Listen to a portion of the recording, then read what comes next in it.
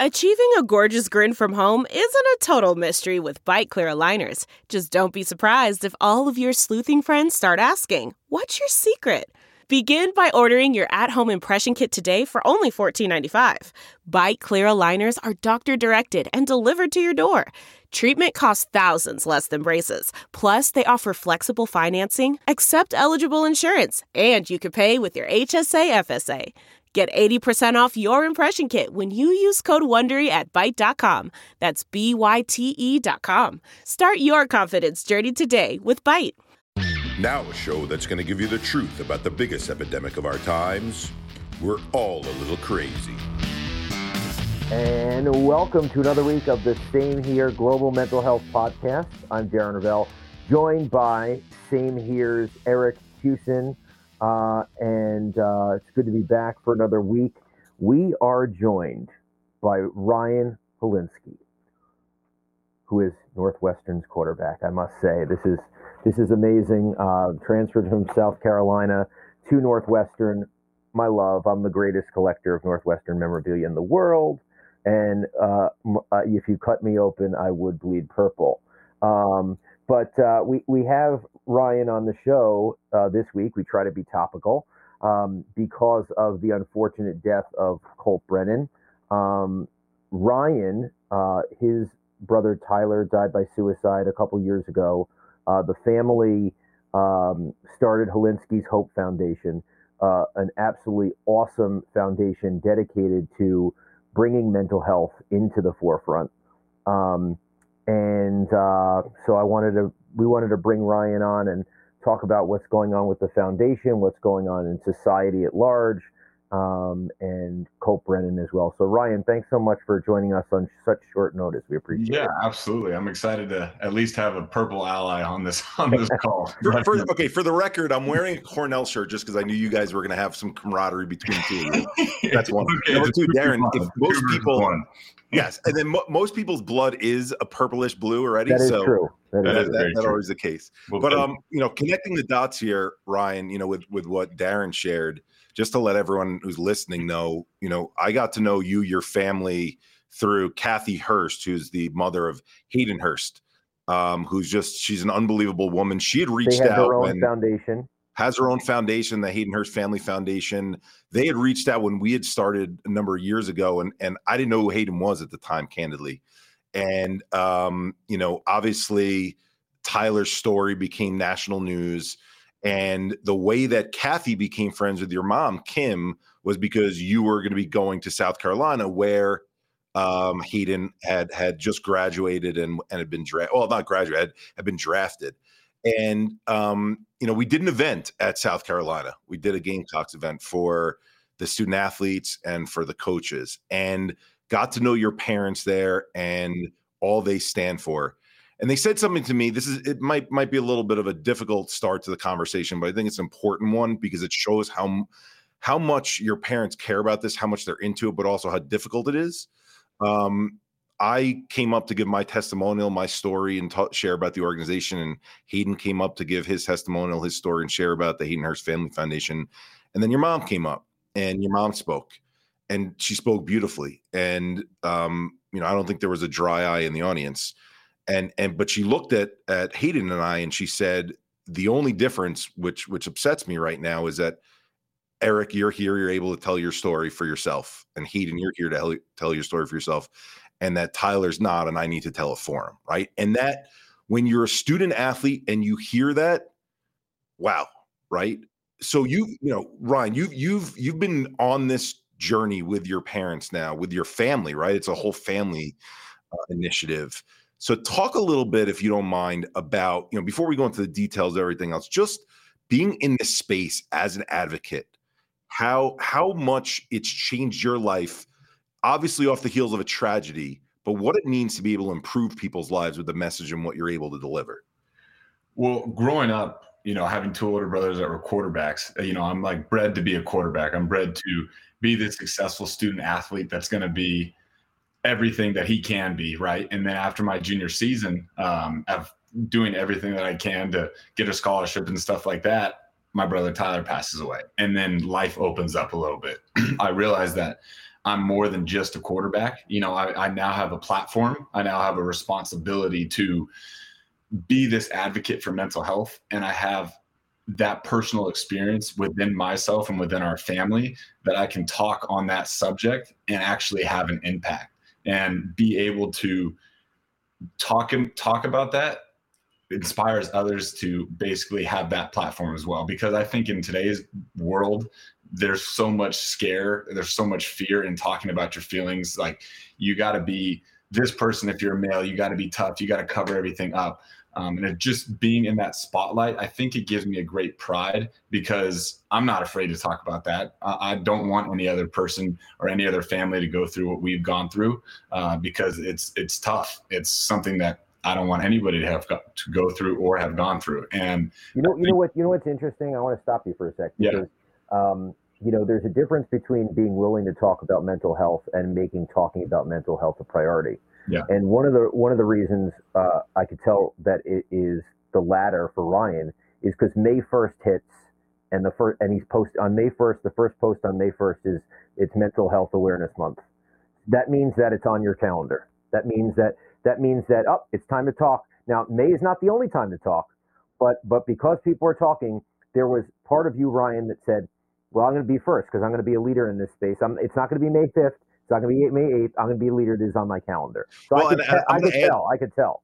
I'm going to add to that and give you props, Ryan, is, you know, Theo and I have been in this space and Theo just joined us. And, you know, the reason I first reached out to Theo when we started this organization is because of how real and how genuine he was, right? Like, he was telling his story. We've shared this a bunch of times. He wasn't just hanging his hat on PTSD and saying, I had PTSD, and then going through the symptoms. He was getting deep and vulnerable into what happened to him as a child, right? And, you know, what we see often in this space, people with platforms, right? You know, you're a college student, you know, Ryan, but you got a significant following on Twitter, right? You got a significant following in social media. People want to hear what you have to say.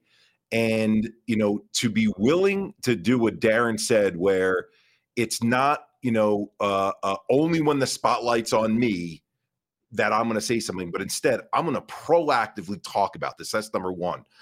You know, we unfortunately with Theo and I see a lot is because we take notice is, hey, if this guy or this gal gets this endorsement deal, they'll go on a studio and they'll talk about it. Of course. Or, you know, and Robin Leonard holds me to this all the time. Like, Eric, why aren't we, when one person says something amongst our group, let's get 5 people chiming in, all talking together, right? Because when you do that, it means that there's no ego behind it. And it means that you're doing it because you want to help, because you want to move the conversation forward. And I felt that, you know, about your family from the beginning. So when Kathy connected us, I actually spoke with your dad. And we're going to dive into, you know, because we do have to discuss openly the topic of suicide. It's an important thing for us to discuss so we can reverse the trends. And your dad was willing to be so vulnerable to me, as I was, you know, had been up until that point vulnerable with people about my own experience with the ideations I had never attempted. But my hope in that time was, and we'll get deeper into this, was to help your dad understand that where the brain can go oftentimes is not a conscious choice of, oh, for 20 days now, I've been wanting to do this. Now's my day to do this, right? It's a break in a way. And I think that helps family members understand. And I've read your dad even say, you know, this is why we don't use the term commit. It's why we use the term died by suicide, right?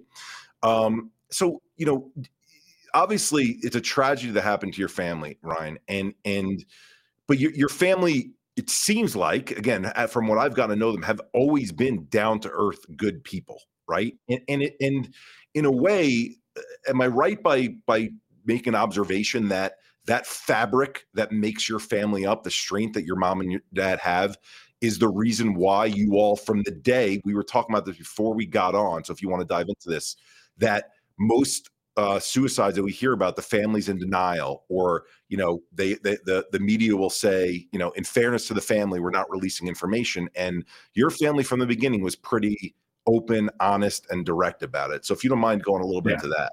Yeah, I think with our family, and I'm thankful for my parents being so grounded. I remember I was like 5 years old one time, and we had gone to church every weekend. And one day we were going to miss church, and I started crying, and we ended up going to church, and we've been to church ever since. So that's how grounded we are to this earth. And I'm very thankful for them. But I think when it comes to suicide and the followers and all that stuff, it's great because I have that platform to talk about it, but I couldn't care less about that type of stuff. I care about the connection with the person.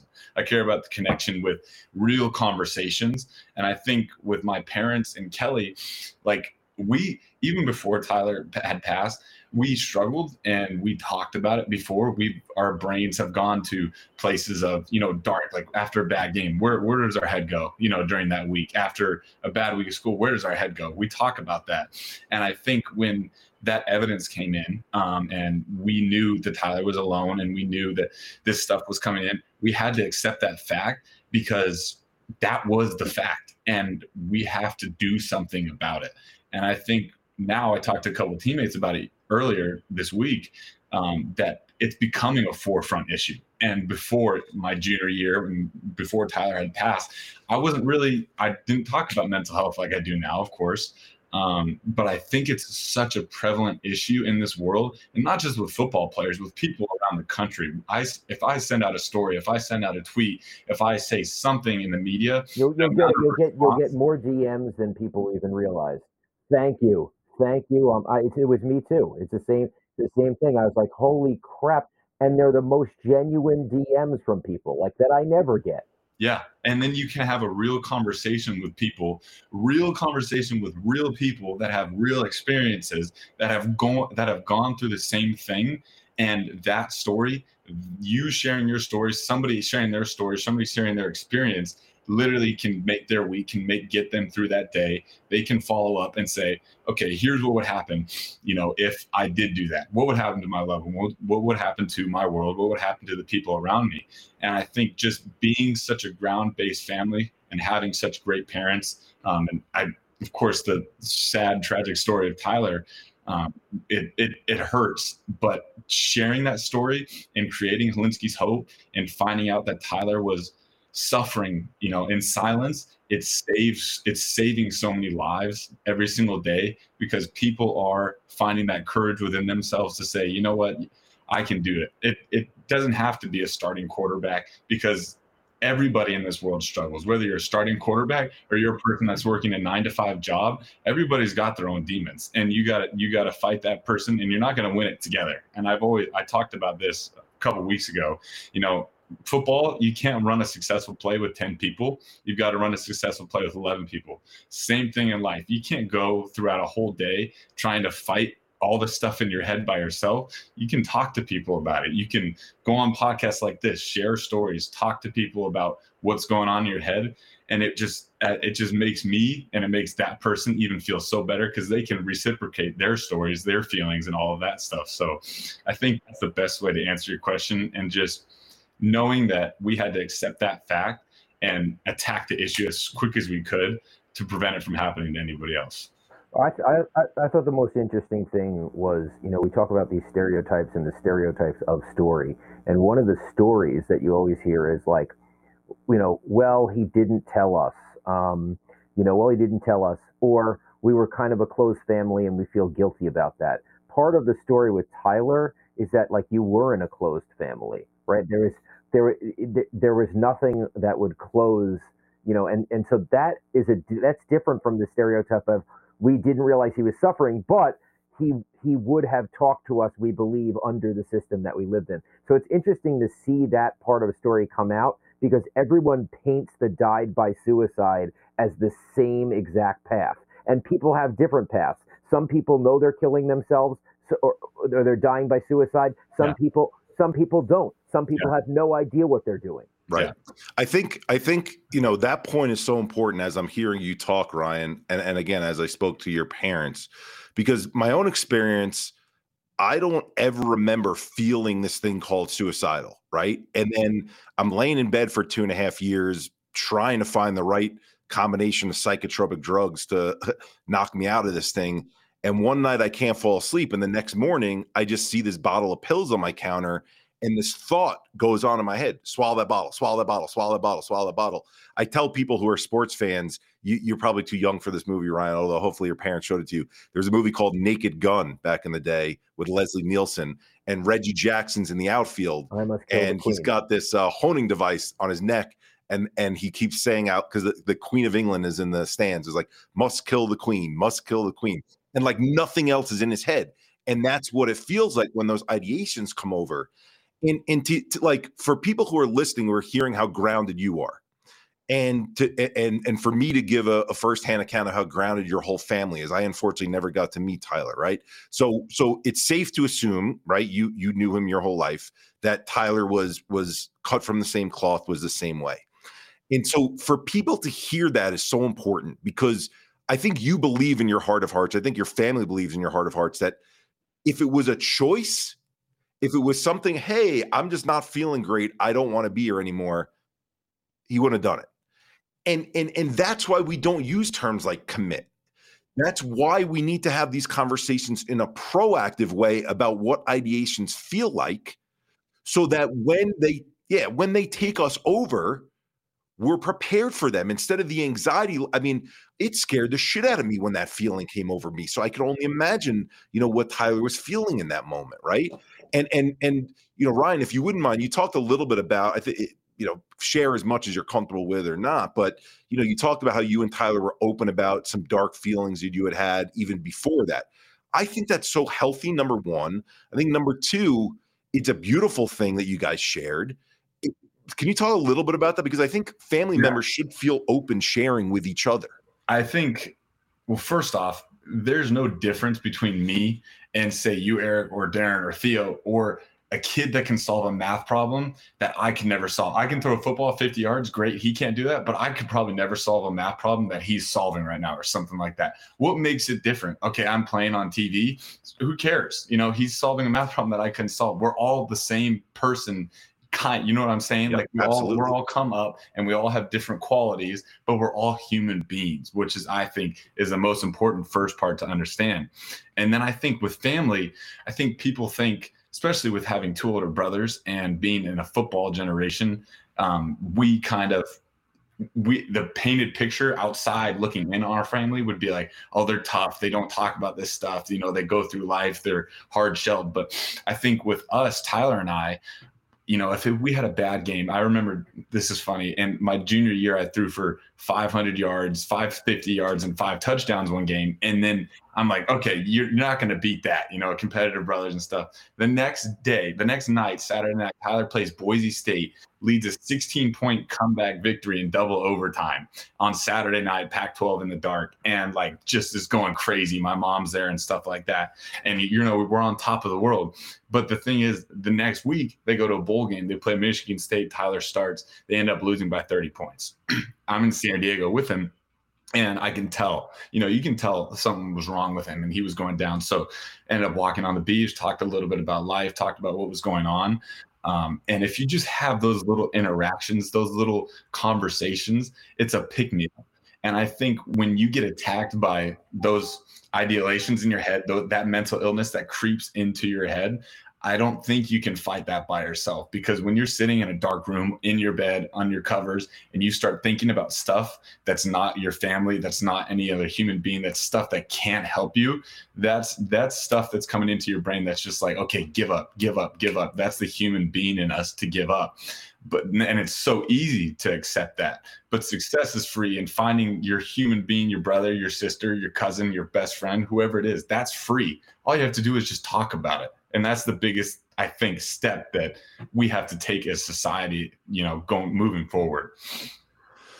Yeah. I mean, to hear your account of it, I mean, my theory on it is, and I told your dad, Mark, this is, we're wired as humans for survival, right? Food, shelter, water, clothing, right? Right. And it feels like when it happens in your brain, that same path that your brain goes down where like, I'm thirsty and I need this water now, or I can't move forward.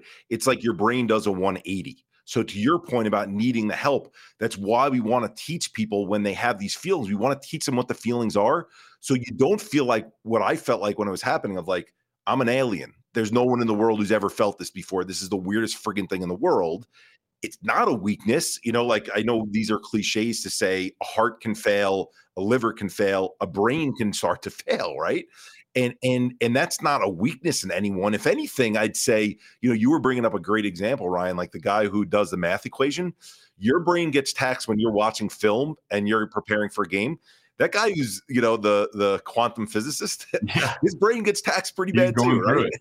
And oftentimes the people who are working the hardest and are their nose to the ground, like Darren is probably joking around with the cryptocurrency, is when your brain is so focused on something that you're going all the time.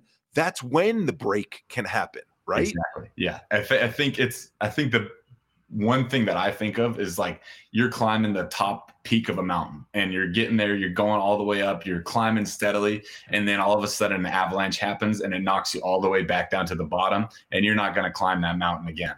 So I think when I think about that too is, okay, if you're not going to climb that mountain by yourself, you're going to have two other people come with you. You're going to tie ropes around your waist and you're going to start climbing that mountain together back again.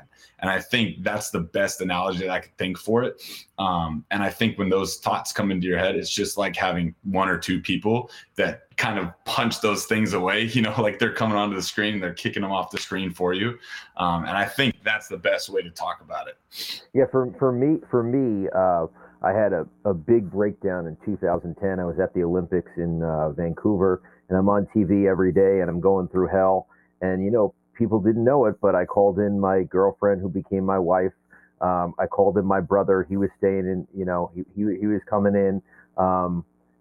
When I get back, I'm going on the road. I actually went on the road. I'm like, I can't go on the road, but I can't stop my job. I got to keep going. My dad, I couldn't drive because I was a wreck. My dad drove me to 2 or 3 interviews. He's sitting in the car the whole way, like when it comes down, you need people to lean on. And I remember that time from, 11 years ago, like, it was important for me at the time. I wasn't telling my story within it, but, it was important for me at the time to at least show up every day. And the only way I was doing it was just leaning on people like crutches. Exactly. And I'm a big Catholic guy, like I said earlier in the podcast, and I think of Jesus as bearing the cross. And I think, Simon helped him come carry that cross with him. And I think, your parents, your sister, your brother, whoever it is, comes and carries that cross with you. It's huge. And I think it's big time. And I'll be the first one to say that when I transferred here from South Carolina, I struggled. I did. I had two parents that were doing Hilinski's Hope all the time. I didn't want to bother them with a son, that's going through this transfer process, and then he needs help, but they're doing all that they can for me. And then I've got an older brother who's already gone through it, and he was a year apart from Tyler, they were super close. So I'm like, okay, well, I'm here by myself. What am I going to do? All this stuff. And then I snap out of it and I'm just like, what am I doing? I got to talk to somebody. So I talk to my brother. I go outside. We hit golf balls off the lake, biodegradable golf balls. So we're good. We're not doing anything bad. Don't ruin that lake, buddy. So we do.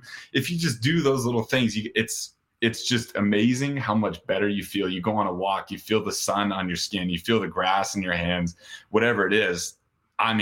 Everybody is built as a human being, and that human being in you is always going to say, okay, like I'm going to lock up, I'm going to throw the key away and stuff like that. But I think you have to go grab that key, give it to somebody else. They open it up for you and you guys talk about it. And I think that's the biggest step that I've taken, and that we're trying to help other people take as well. So stemming off of what happened in South Carolina, we ended up creating a tool called Lifesaver, where LIFE, kind of like the stop, drop, and roll of suicide prevention, right? And Hayden's in the video. And now, for everyone who's listening, Kim and Mark and the Hilinski Hope Foundation, we're now all coming together with NAMI of South Carolina, and all working together and doing stuff in schools around suicide prevention programming. So what both, Ryan just shared openly, what Darren shared openly about his own experience, and needing to lean on people, right? Like, why aren't we making this such a louder conversation? That these are feelings that, by the way, like a lot more people have suicidal thoughts than ever catch on fire. Like I can say that unequivocally, right? And So for that reason, putting it out there and making it so much more public is so important. And Ryan, you talked, I mean, with Theo joining us now, you talked about the transition going from South Carolina to Northwestern. And Theo's talked a lot about when he was young and his escape blade went over his bicep and he had to take a season off, right? Or transitioning out of playing in the NHL.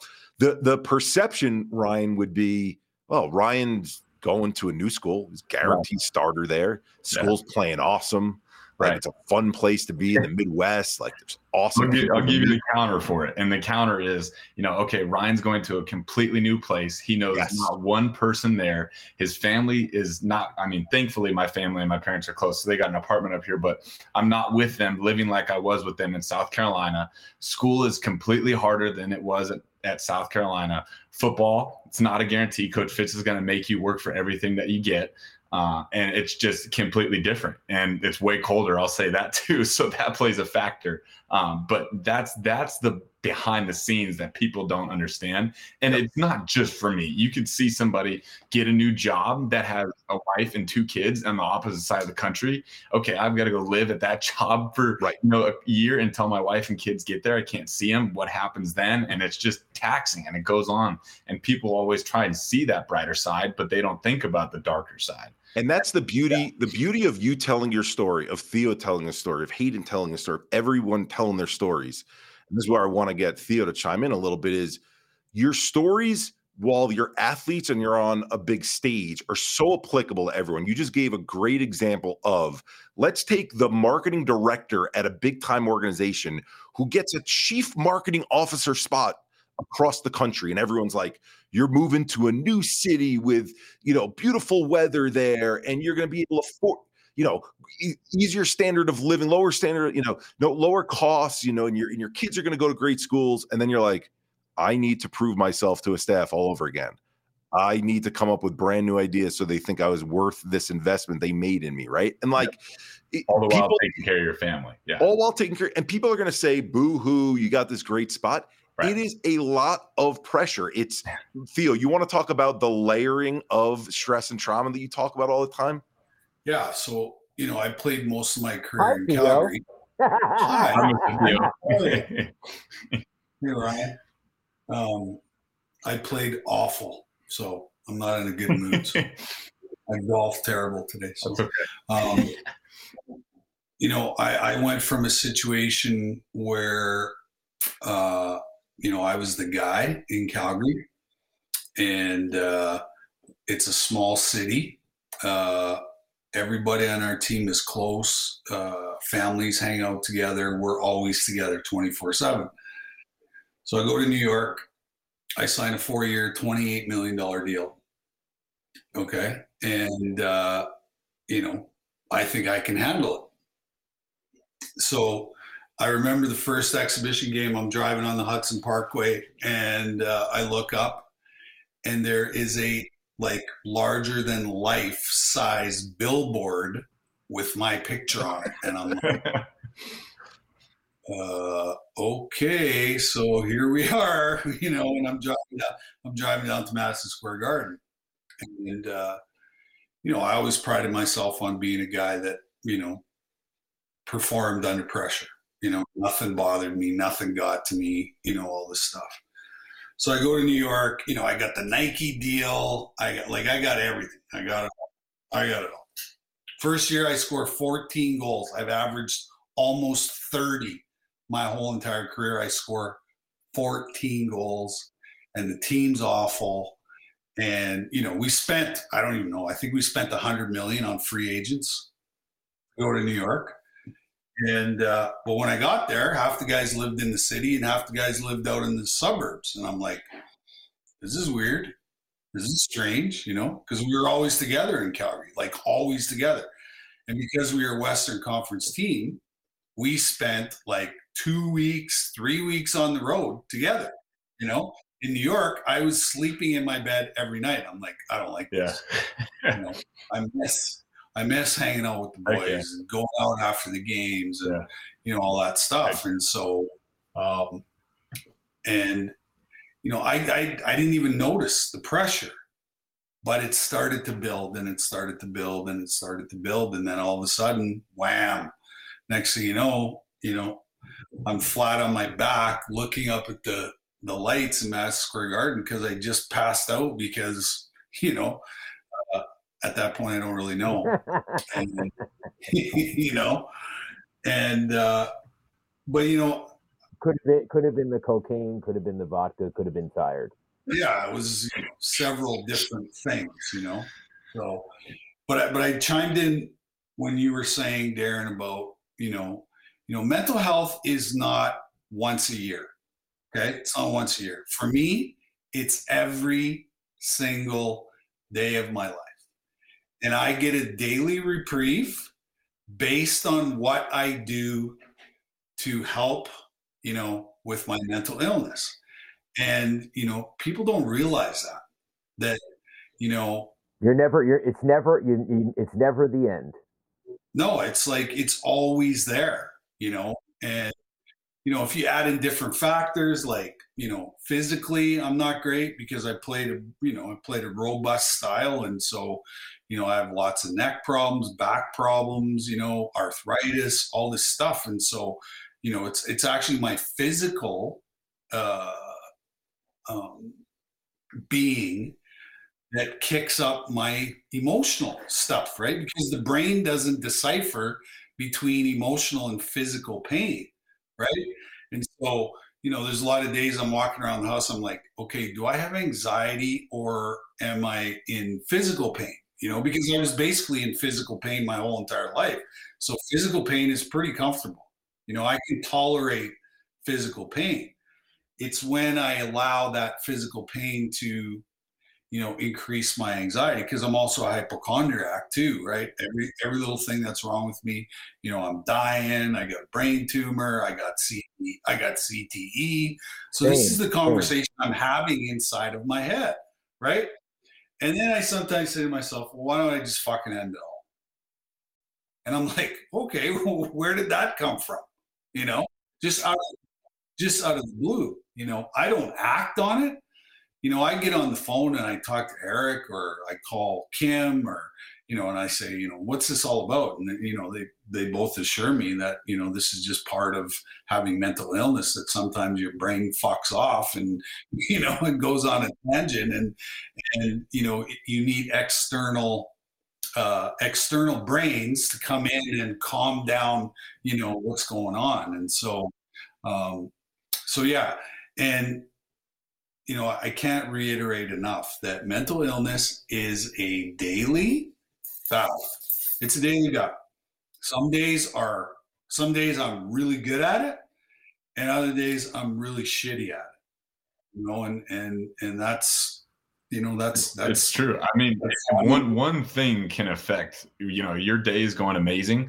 And if you're a type of person that's a school guy and you get a bad grade on a test, and then your grade goes to shit, and excuse my language, and then you're like, okay, well, now you start thinking, you start sleeping, and then you can't sleep. You're thinking about grades. And talking about as a football player, I mean, I don't go through this every day, but waking up at 6 o'clock, sometimes you're thinking, okay, well, I kind of want to hit the snooze button and go back to sleep. But then what happens if I miss a workout? What happens if I get a call from our coach and my opportunity's gone just like that? And then you got to start thinking about all these other things going on. And it is an absolute daily battle. Yeah. I can't imagine how often because you have to learn that playbook. Yeah. And you have to learn it like it's the back of your head. It's like, right? You're counting to 100. Yeah. Because I remember like, see, when you got guys like Pete Skoronsky protecting you, got like 3 more seconds. We just look to the left side. We'll be okay.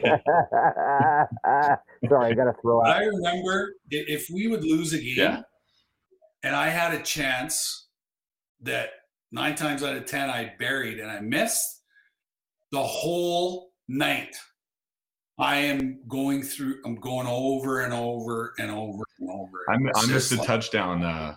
My second start against Alabama at South Carolina, and it was a pretty routine. That's a no mistake place, a no mistake zone. It is exactly right. And I remember I watched the TV copy like after season, And I remember that night I was up all night. I'm like, I make this throw all the time in practice. We've gone over that exact play. We've done, and I'm going over it in my head. I'm like, I didn't miss that. I did not miss that throw, And then I watched the TV copy, and the reporter is saying, Hilinski's going to be not sleeping tonight because of that one. And, it's a play that you might not think about it in 20 years, or it might not be as important, but it's taxing. It's something that comes into your head and can creep in. And Eric, that goes to obsession. That's what I would. You just took the words out of my mouth. Is we're talking about this in the construct of an athlete right now, right? So let's first talk about an athlete, but then again, in the spirit of what we're discussing, talk about how this can apply to anyone.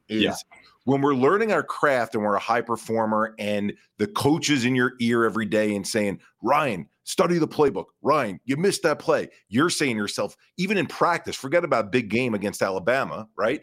God, that guy was wide open. I missed him, right? Or you're doing, weights in the gym, and you try to jump on a plyometric box and your leg doesn't land the way you want to. And you're like, I need to be perfect because I need to have great balance for when I'm back in the pocket, right? And so we applaud that behavior. We believe that behavior is good. We believe that way of thinking is good. And the challenge is our coaches are in our ears all the time saying things like, forget the last play, move on to the next one. You're let's go. And coaches kind of, are pushing us, make sure you're looking at the next play, make sure you're watching the next video. So they're reinforcing the same things that we believe about ourselves as athletes, right? And then the challenge is the way that we get better and hyper-focus as athletes isn't necessarily the most productive way to follow our life paths when it comes to out of sport, right? Yeah. So now, in fairness to for everyone to be able to understand that, the accountant or the CFO at a company who's, the CEO is saying, why isn't this number right? And the accountant's up until 2 a.m. I got to get every decimal point in the right place, right? And the marketing director saying, oh, we got to make sure the ROI on this particular, retargeting digital ad is the right way, right? So we throw ourselves in our work and our passion, whatever we do every day, to be the best at what we do. And we do obsess over it. There's no other way. This is, Theo, where you were using the term obsession, and where there's that gray area between OCD that they call it and just being obsessed about being good. But I think it's almost like your brain has to be trained in two different ways. The discipline of what your main focus of what you love doing and what your passion is, and then your life and what you're living day to day. And you have to recognize that your brain is going into the same patterns of the unproductive stuff as it is the productive stuff. Does that make sense, Ryan? It does make sense. And I think I found a happy medium with it. And I think the coaches at Northwestern are great. Coach Bajakian is, he's awesome. He's one of those guys where it's like, he'll make a joke and he'll be like, hey, he's the offensive coordinator. Say it again. No, I'm just telling people he's the offensive coordinator. Yeah, no, he knows what he's doing, and he reiterates just that type of stuff. And I talked to him about this briefly, but I think there's a fine line between separating that football life and then your actual life. And I think whenever you're in the building, and then that's obviously football time, and you can obsess over it, and you can try and think about all of these things and what can go right, what can go wrong. And then it's obviously it's not as easy as it sounds, but at the flip of a switch, you go into your other side of your brain where you're thinking, okay, now I'm going to start calming down, and it's all that stuff. But it makes sense to me because I've lived that every day. Even your purpose as an individual, right? Like, Theo, you're going to chime in here because I was Eric, the sports executive. Even when I was outside of the office, I'm thinking of myself that my friends are reaching out to me being like, oh, Eric works for this team. Can he get me tickets? I'm not thinking myself as like totally separate. Eric, the uncle, Eric, the friend, Eric, right? And Theo, like your career, you're this friggin'. That's why athletes have so much trouble when they leave, because they're only defined as that. So they're a failure, but the minute they retire, they're a failure in life because that's all they were.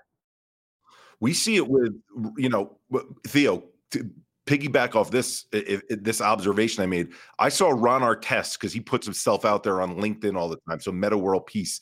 And he's writing these posts that like a kid coming out of college at 22 would write. And I mean that in the most lovable way. He's like, I'm investing in these companies and I'm tracking how they're doing on the stock market. And this is awesome.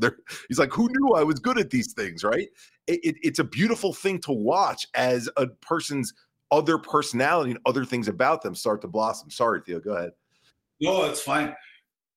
One thing that came to me in this conversation, and I never really considered myself to be one of these people, but I was a workaholic as well, because when you're an athlete, you show up at the rink and they expect you to work as hard as in the practice as you are in the game, right? We always say, if you work hard in practice, the games are easier because it's more structured, right? More structured.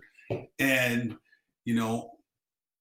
so that obsessive compulsive workaholic, is all tied in, right? Is all tied into this.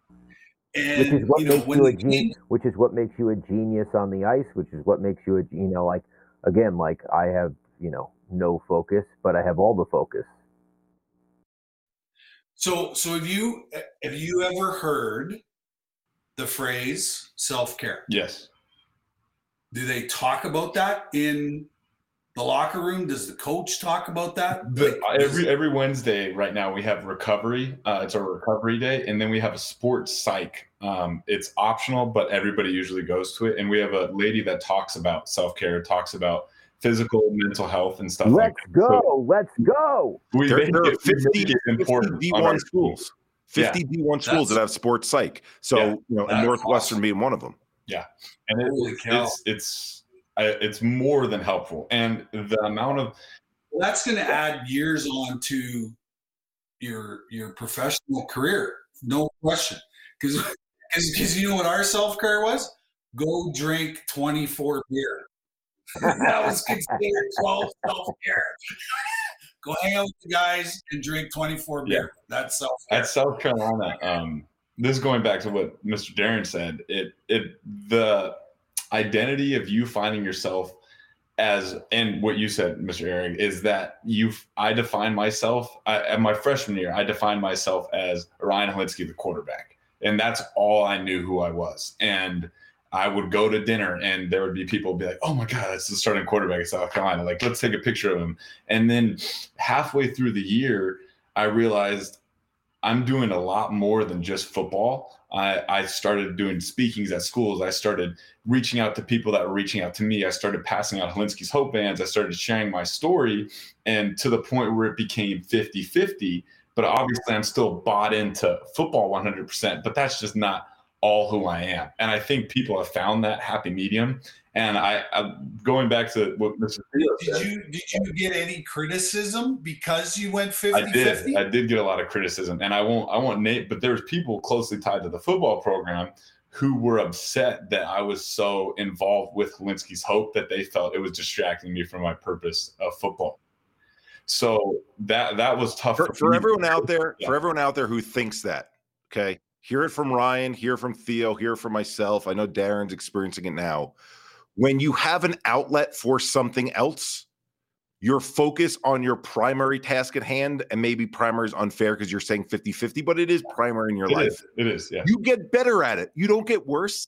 You have more room to focus. You have more space in that brain. When you're using a different part of your brain. Yeah. And it's not taxing every single thought in your head is football.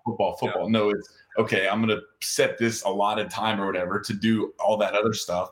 And then I could come back to football later and stuff. Well, I see the charity work stuff as a very spiritual practice, right?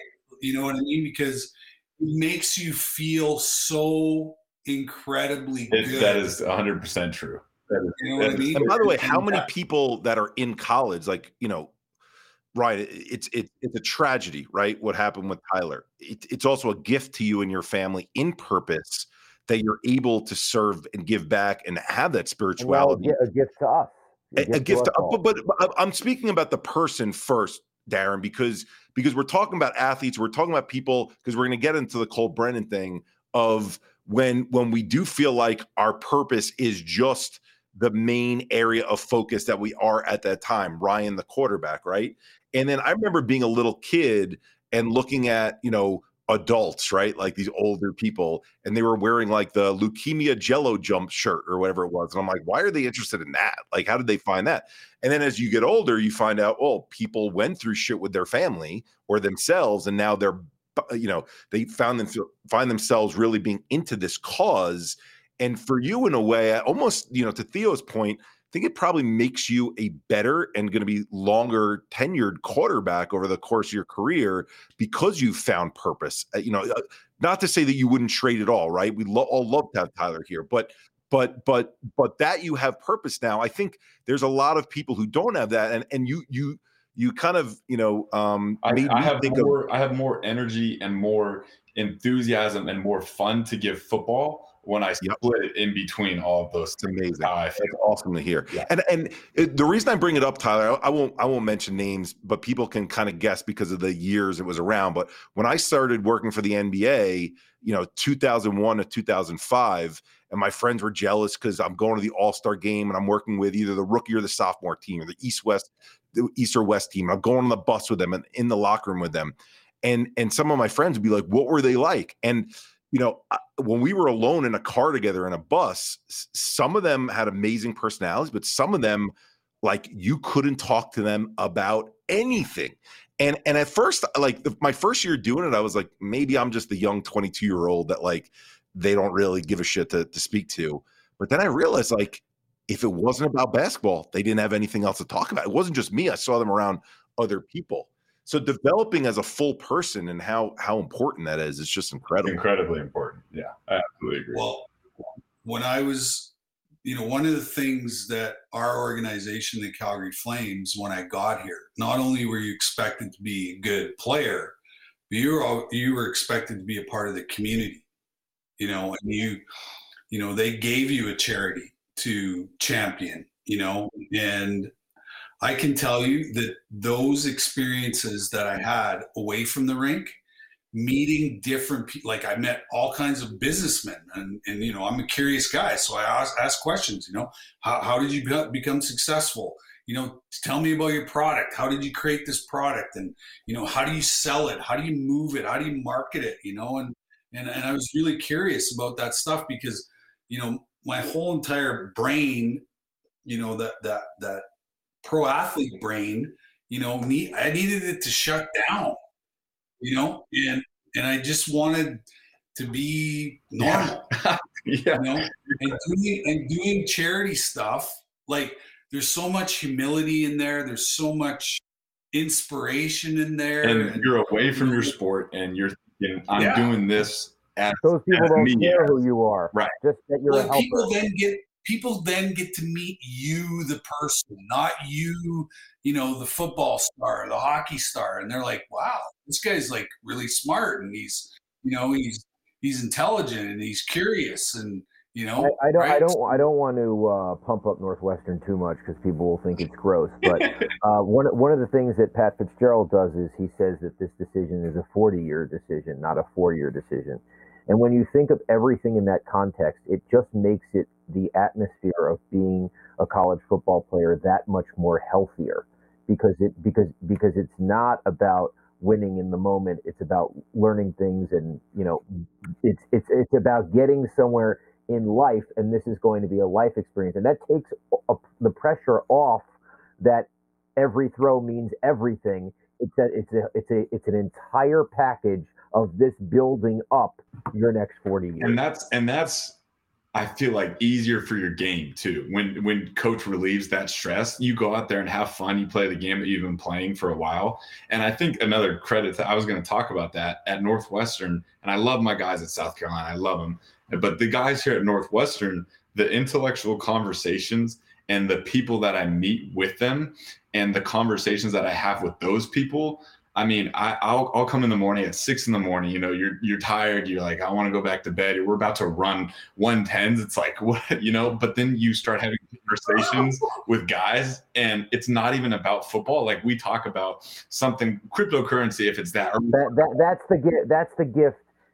I'm going to cry here because like, that's the gift of and Eric had it at Cornell, but Cornell is much more uptight. Northwestern is Midwest. No one cares about your grades. Everyone just studies. And Cornell is, and that was the other school that I decided not to go to. So, but Northwestern has the Midwest mentality. Everyone's just studying. But the gift of that talk, right, is a gift. It is. I get chills thinking about those 4 years setting up my life. Sorry. No, that's completely true. You're reminding me of. You're apologizing for going to Northwestern. You said sorry. What? No, I'm sorry for being. I'm trying not to be gross during this is not meant to be like me fun. We're trying to get something done here for mental health. There's nothing wrong with pride. I got it. I got it. All right, Eric, what were you going to say? That's awesome. Yeah. No, thank you, Darren, for the school connection conversations. I appreciate that. But we talked at the beginning about Colt Brennan, and Ryan, you're kind of young potentially to have remembered this, but curious to get your take on it. When Darren and I were reminiscing, unfortunately, when we heard the bad news, he was telling me about the college football fantasy league that they had in at ESPN. Brad Edwards was in it. He won it every single year, that guy.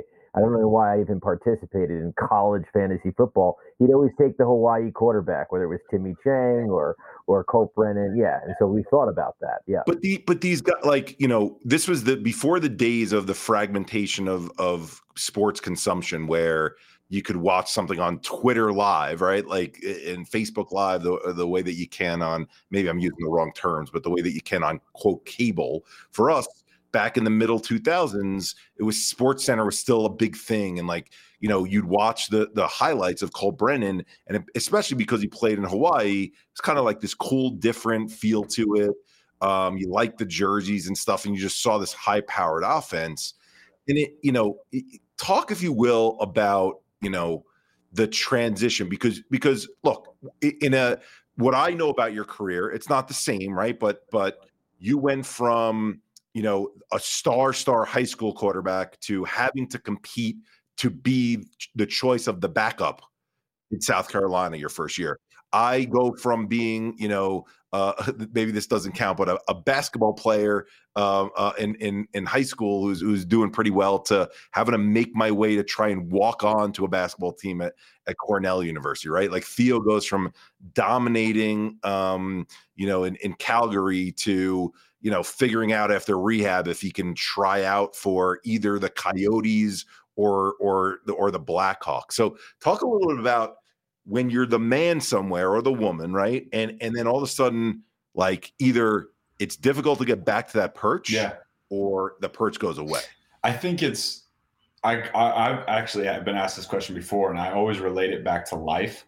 I always think, life's not going to be perfect. And as corny as it sounds, you're going to get hit in the face. You're going to have, I always think into the future, and I'm not there yet. I'm going to get hit by this in the future, but I'm going to have bills to pay that I can't pay someday, maybe, or I'm going to have adversity that I'm going to not be able to overcome, and I'm going to need somebody else to help me get there.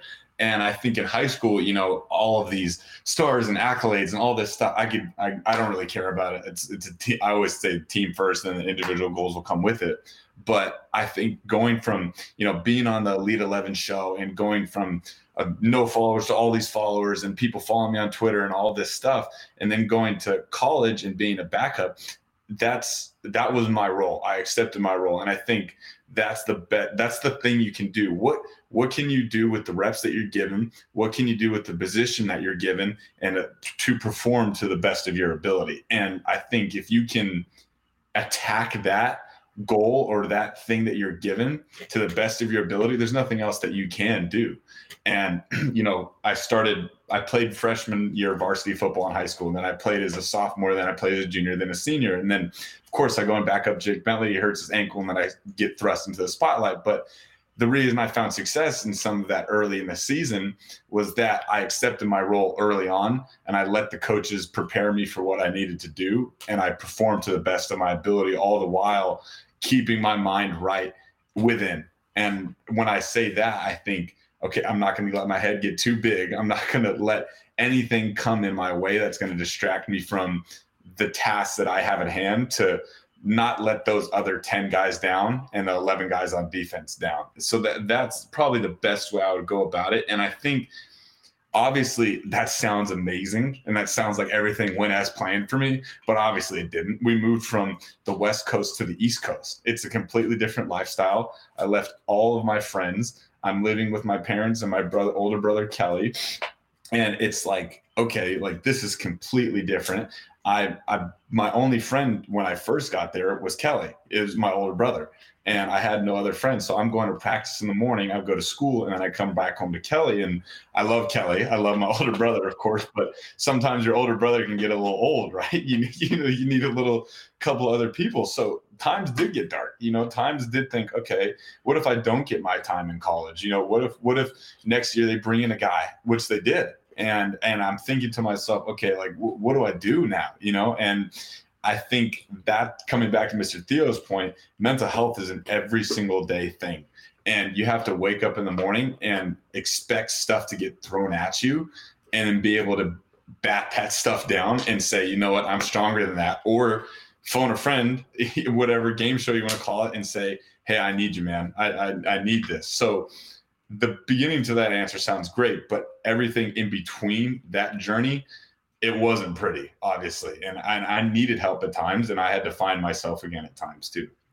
But Ryan, as you're telling that story, and that, so one is you've got a supportive family who I think helped you to develop that perspective. Your role that you went into after being this star quarterback in high school, even though it wasn't a star starter at South Carolina, it was still a role that you're playing within football. So you're coming from football to football. And I just want to dive into, because you said you're going to have to be prepared for it at some point in your life. Theo, you did have to go through it at a point in your life. This crisis that happens when the thing that we were known for, right? So like, Ryan, you went and even though you were, a backup, you could go through the plays and be ready for when you're called upon. But Colt likely, I'm guessing, this is not fair for me to assume with Hawaii, but the way the times were, there probably wasn't a sports psychologist at Hawaii, would be my guess at the time, right? And it probably wasn't emphasized, if there was, the way that it needs to be now. And, and I've read stuff now since the passing where he feels like he let his fans down. He let his family down by not fulfilling. He gets, by the way, for everyone listening, he gets drafted. I think it was the 6th round of the NFL draft by Washington, the Redskins at the time.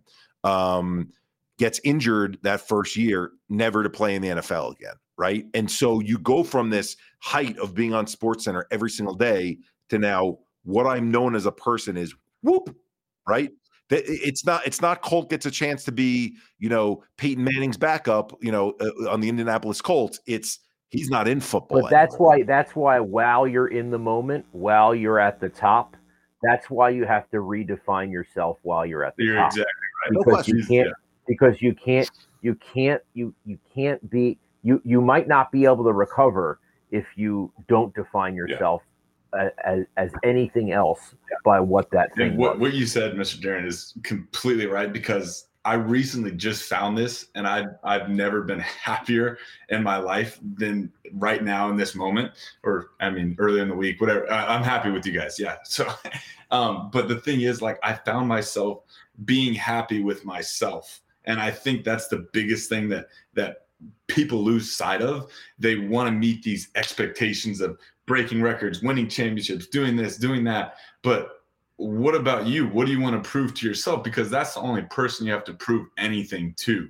And my dad drives me to all these workouts and pays for all this stuff. And of course I want to pay him back, but he doesn't care if I get to the league or not. He only cares if I get to the league, because that's been my goal. And that's what I've wanted to prove to myself since I was a kid. So it's really just you defining your goals within and meeting those goals, and you'll find what you've been looking for, instead of searching for approval from Twitter, from Instagram, and those likes and those retweets and all that stuff that doesn't even matter. Because I cared about that stuff so much my freshman year, and it was the stupidest thing looking back on it now, because that stuff has zero influence on who's a starter, who works the hardest. They don't see any of the stuff behind the scenes, and they don't know what you're going through on a day-to-day basis. Only you do.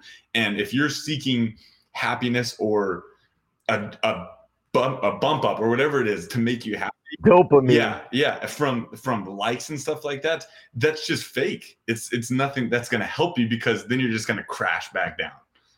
That's why when people say, how do you do it every day, people killing you on Twitter, and says, because they don't matter. Like, if I'm authentic and I'm genuine, like, it actually doesn't. Now, I do, like Eric knows, I do like to tangle. I come to fight every day, and I'm not going to back off. But you know that if you're who you are, it doesn't matter. Ryan, I don't want to take any more of your time here. Listen, this has been awesome for all of us. Hopefully everyone listening. I want to say that Hilinski's Hope Foundation has an auction. Starts May 16th, goes to May 23rd. Wine Country Auction. It's on hilinskishope.org. Go there. You can win a private concert with who? Theo Fleury. No. The Death Valley Rebels? We have a private concert up there. There's like a cruise, a Caribbean cruise, right? Yeah, I mean, there's some good stuff up there. Yeah, there's some good stuff. For sure. So check that out, and check out Hilinski's Hope and all they do. Eric or Theo, you have a closing word to say how amazing Ryan is? One, I mean, I wish I had the perspective that Ryan has, at when I was in college. So it makes me want to root for you that much more, on the field. And I've already rooted for you and your family off the field, because you guys are doing amazing things. But I'll say this is I've been on Dr. Nicholson's show, United, that you all run, mentioned what we're doing in South Carolina with your group. Is the mental health puzzle doesn't get solved by, this is no disrespect to him, but Prince Harry putting a stake in the ground and saying, I'm solving mental health because I'm partnering with Oprah right now, right? It gets solved by organizations on the ground doing the work, the hard work, and the stuff that you're finding is fulfilling to you, Ryan. And it's our honor as an organization to be able to work with you, to be able to work with the Hayden Hurst Family Foundation. This is what it takes. It takes these real conversations for people to be able to hear the nuts and bolts of the shit we go through, and to hear all of you say life is not perfect and we all go through our shit. That's what it takes. And so, I hope everyone took that from this episode, is that coming together, sharing, being collaborative is the way towards making change happen. And I guess I'm a Northwestern fan now. So. We'll get you a new hat, Theo, since you wear. That's yeah. No. I think college football is one of the greatest things ever, and we don't have that kind of tradition in Canada, Like, I remember one night watching, Tennessee, and 106,000 people singing Rocky Top, all dressed in my favorite colors, orange. I was probably standing on that field. I was probably pooping my pants. That was insane. It is. I've experienced some pretty cool things, being in the Olympics a couple times and playing in the Stanley Cup Finals. But I can't imagine standing on the field and 106,000 people singing Rocky Top. That would be the ultimate. It's a good experience. There's no doubt about it. And now I get to experience going to Michigan and Ohio State and doing what we got to do. Yeah. So I'll leave it at that. Perfect. Kick Jim Harbaugh's ass. That guy's Hey, we got one more year to do it. He's gone after this season. We got one more year. Darren and I have mixed it up. All There's right, certainly been some back and forth there. Thank you guys. I appreciate it. It's been awesome, and I can't wait to work with you guys going forward and continue these conversations and real experiences. So it's been great. Okay, guys, go Cats. Go Cats. For Eric Houston and Theo Fleury, I'm Darren Ravel. You've been listening to the Same Here Global Mental Health Podcast on the Hockey Podcast Network. We'll see you next week. You just heard We're All a Little Crazy, brought to you by the hashtag Same Here Global Mental Health Movement and the Hockey Podcast Network.